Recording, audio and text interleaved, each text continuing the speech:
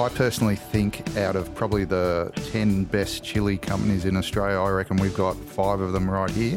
You don't know until you try it. And until you let them, you will never know what they can or cannot do. To watch a person land a joke who's never had an opportunity is life-changing. Welcome back to the People of Perth podcast, a series all about the people who live in the most isolated city on the planet. When someone says to you, hey, what do you do in your spare time? Whether it's heading to a game, checking out an exhibition, moshing at a show, we've all got something that speaks to us that we're passionate about.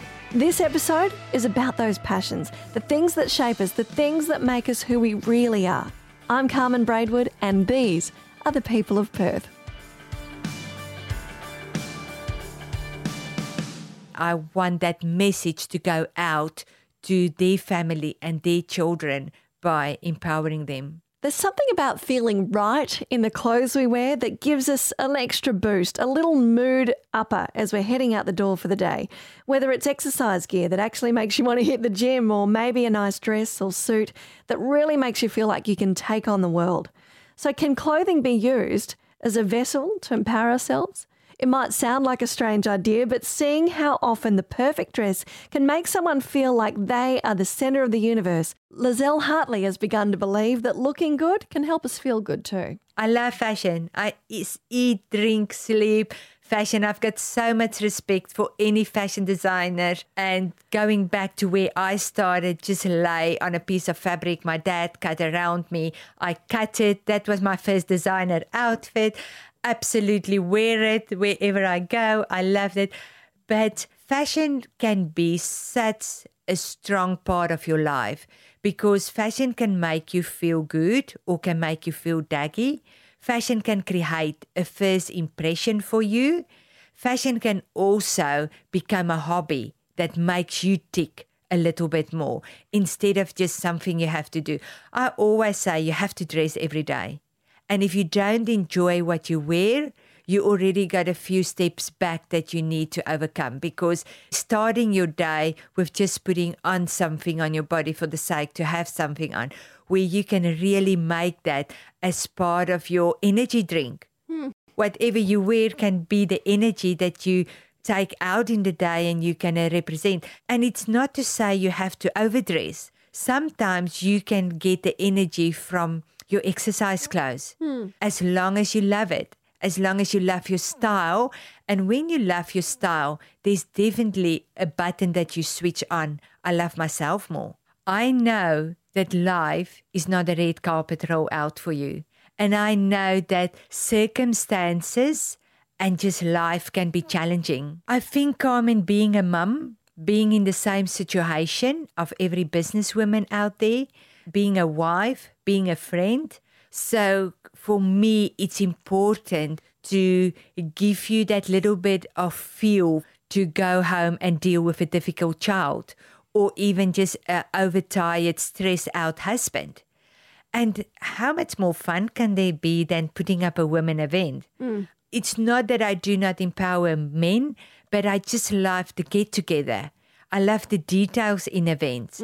I love to give people in life what I enjoy. And that's basically what I do with my events. And as I look at myself and look what I need in life, I just take that to the people around me. If you've been to any of Perth's artisan markets over the years, you'll have noticed there's always at least one stall with someone handing out eye-wateringly hot tasters. The chili and hot sauce scene is on the rise here in WA, and over the last decade, it has become massive. It's seen many budding chili connoisseurs try their own hand at concocting the perfect hot sauce.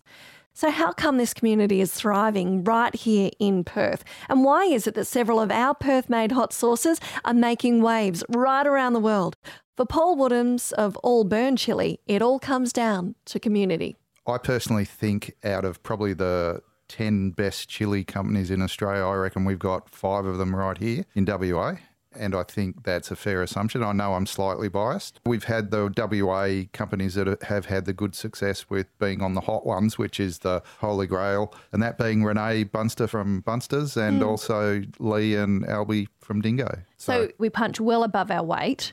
We have 5 of the best. What do you put that down to? I think it's the passion of people in WA, the fact that if I think of the chili companies that are here, we all want to use, fresh local produce. And you hear that a lot, and, some people say that, yet, they'll be opening cans from Woolworths to put in their things and things like that. I think in WA, we're just passionate about our chili. I think Renee really sort of flew the flag for chili in WA. She was the first one from Australia to be on the hot ones. And for people who aren't as familiar with chili, she's behind Shit the Bed sauce, right? That's exactly right, yeah. And she's now just brought out a chili-infused vodka, so looking forward to trying that. You become friends, you become close, not only at markets, at other events. We'll bring a big chili personality over from the States. Like we brought Johnny Scoville over, or Ken from Chillin' Out in WA did. And we'd get together and we'd have social activities with a person. And these are people who have kind of cult followings that have crossed over into the commercial following, haven't they? Exactly right, yeah. You're talking people that have got millions of followers and they run their YouTube channels and things like that.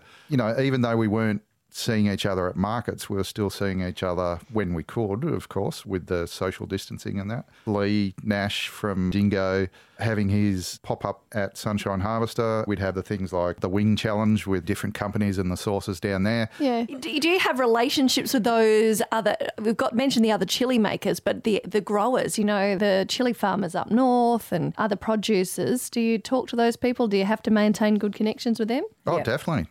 I mean, our pods, our chili fruit, I used to, when the company was smaller, I used to try and grow it all myself. So our property, you'd have around the whole house, there'd be all these chili. In the tomato huts we used to have with the mesh and all that, try and keep the moths out. But as we got bigger, the demand outgrew what I could do at home, so we had to look elsewhere. Now, there's some farms up in Carnarvon. Vince and his parents have got a farm up in Carnarvon, and he's actually locally here in Perth, so we get our fruit from him. Oh, great. There's a lot of good local chili producers. The good thing about Carnarvon is with their weather, they get an extended season. So the chili season actually can keep going further into winter where, down here and down south, it's sort of, you have to overwinter your plants because one thing chili plants don't like is frost and the cold. We get our local honey from a local producer. We get all our other fresh produce because we do Honeywood Farmers Market most Sundays that we're not doing other chili events and things like that. So there's the Ivans down there, the fresh fruit and veggies. We get all our produce from there on a Sunday as well. So, you get the relationships through seeing them at markets, but you also form friendships with them as well. They'll drop around and we've had barbecues and dinners and stuff like that with our producers and our suppliers, and they've hosted us as well. What is it that makes a person decide they want to get on stage and share their deepest, darkest secrets with the hope of making other people laugh? For most of us, the idea is absolutely terrifying. What if the audience doesn't laugh? Or perhaps even worse, what if they do? Those thoughts, and I'm sure a few others, are running through Ziggy Shimkus' mind when he first stepped on stage as an amateur comedian. And if you'd told him then that today he'd been running a club so that other comedians just like himself could get a start, he'd have said, what a great joke. But the truth is, that's where Ziggy is today. And I asked him where the journey started. Always wanted to do stand-up comedy. One day I was driving home from work, I saw, come try it out, so I did. And next thing I know, I've got my own club. So you went up and just went to an open mic night and had a go doing some stand-up? Yep, it was all on my bucket list, something I wanted to try. I got on, I liked it. Then myself and another comedian, Jimmy, we talked that there was not enough space for anyone to try out because there's a lot of acts and there's not enough rooms. So then we opened rooms and then he left and I just kept the company and I run now going on 3 years. So Flying Camel Comedy are based out at the Bassendean Hotel. Yes. You get up there on stage to this day, continuing to grow your stand-up. Yes. From literally starting with just having your first crack at it 7 years ago. Yes. What gets you back up there each week? It's a little selfish, but one day I'd like to get to such level that my kids be proud of me, to know that my kids be like, that's my dad. I have 2 girls and my little boy. My girls are 12, 8, and my son's 4. And a stepson who's 14. Oh, stepson too. Yes. Go us step parents. Yes. Oh, Aaron is autistic, but he's so switched on. He helps me write jokes, and I mean, some of the jokes he writes disturbs me, and I'm like, should I just call the police? Oh. Yeah. He's got such a twisted sense, and it's okay, you can't use certain things on stage, but where he writes out and he helps me rewrite that joke so I can actually use it. Okay. He's actually really, really good, but because of his autism, he won't get on stage. But he looks at the world differently, I suppose. Oh, so his writing is quite interesting. Oh, as I said, he writes it differently. So he thinks, why can't I use it like this? Because I'm like, you can't. You're going to offend people. You're going to do this. So he comes, sometimes he helps me out with the sound and stuff like that. And he'll watch me perform. And then he'll be like, okay, what if you said this like this? And I'm like, okay, I can twist it. So it's very great to have a different way of thinking, because we will think one way and he'll think of it completely different. And most of the time, not most of the time, I like my own jokes, but most of the time he'd be like, word it like this, and it works so much better. And you're like, you should be on stage. He's like, nope. He won't go on stage? No, he will not go on stage. But you do have comedians who live with all kinds of disorders and people with autism, Asperger's, even a guy who doesn't speak, but with the help of his carers and his tablet can get on stage and tell jokes. Oh, it takes long to get him on stage. We only get him on about once every 3 to 4 months, because it takes him him and his carers to write the jokes and practice it.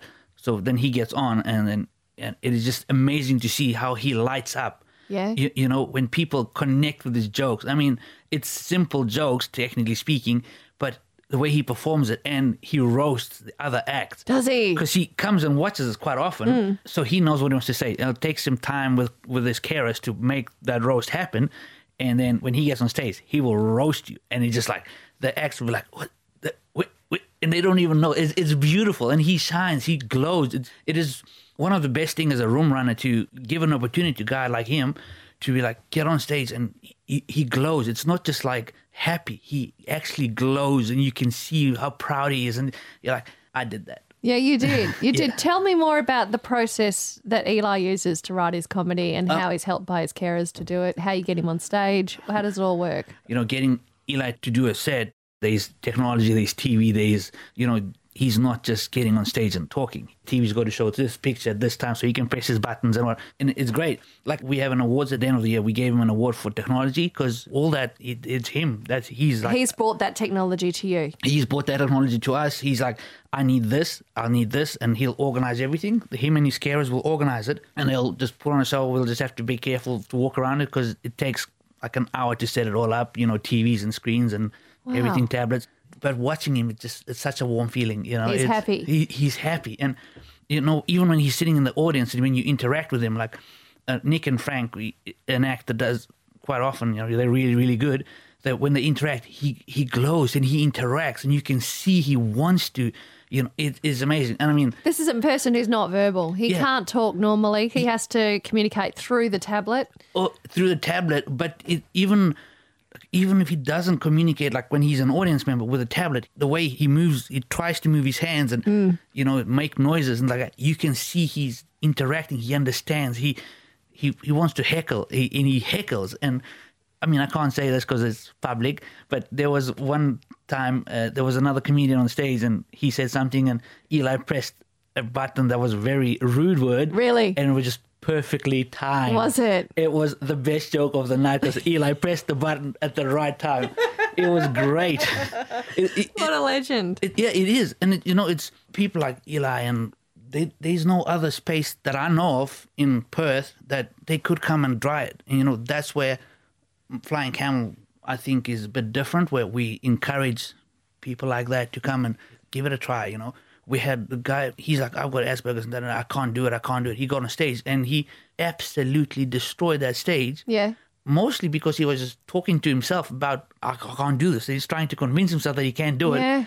And the way he was talking, it just made his set so much better. He used himself in his comedy. And Yes. I believe, in everything I do, it's all about just being as authentic as possible. And I think the best people I've seen in a broadcasting world are authentic. So the same must apply to comedy. Oh, you have to, In comedy, you have to be a little bit thicker skinned, and that's why people might not want to let people with Asperger's get on stage because they worry they might get offended and walk off or whatever. But some of those guys, you don't know until you try it. And until you let them, you will never know what they can or cannot do. It is just, as I said, to watch a person land a joke and who's never had an opportunity is life-changing. I bet. It's just, you're like, yep, I helped that. We have a lady that comes on every night. We do a show on Wednesdays, and she's very shy. And after about 2 years, we finally got her on stage. And first couple sets she was doing one-liner jokes. She copied offline. Now she's starting to write jokes about her life and about her experiences. And it's just world difference. You just, from reading lines to talking about her self-experiences, it's crazy how different she is. And like, her mom's come and thanked us for letting her open up, let her be this person that she obviously never had a chance to before. Comedy lets people do that. What do the audience make of the guests with different abilities who come on stage? When we have people with different abilities, we kind of warn the audience, like, this is what we have, just so you know. And then MC will say, that we've got Eli, or we got whatever, and this is a situation. And audience love it. You think that they wouldn't be, because sometimes the audience is hard. Like, if you're not that great, they will crucify you. But then when, like, Eli gets on stage, people love it. He's so supportive, everyone's encouraging. I mean, how often do you let a person like Eli have that kind of opportunity? Yeah. And he crushes it. And how often do you get that in a comedy room? Comedy rooms can be kind of judgmental places at times, can't they? Oh, yes. Other aspiring comics are in the room. They're like, oh, that's derivative. I've seen so-and-so do that. It's not his stuff. It's not natural. Yes. We're very quick to judge. Oh, yes. We are very quick to judge. It's also a lot of the guys like, oh, that's not your joke, or you copied someone else. There's only so many topics you can talk about. No matter how broad you expand your repertoire, there's only so much you can talk about. So sooner or later, you will talk about the same topic that Jim Carrey's talk about. And, you can't tell me that I've copied the guy, because I've just used the same topic. It's my joke, though. When Donna started, she was using one-liners, and there was a little whisper in the background that, she's not using it. But she's trying. Yeah. She is trying. She's getting on stage. She's getting over her fear. And now that she's over that fear, like, her jokes are personal. They're getting to it, and you're like, that's my girl. Do you see evidence of people who progress that way through comedy doing better in their day-to-day lives too? Yes. I mean, I try not to delve too much into their personal lives. We all have our issues, but yes, people open up. They can explore more. They can show more. The guy with Asperger's, he's moved back to New Zealand, and he's trying to open his own room now. Yeah. Not that long ago, he could barely speak to another person. Now he's opening a room, and he sent me thank yous like all the time. I'm like, all I did was give you a stage time. It's great. I love it.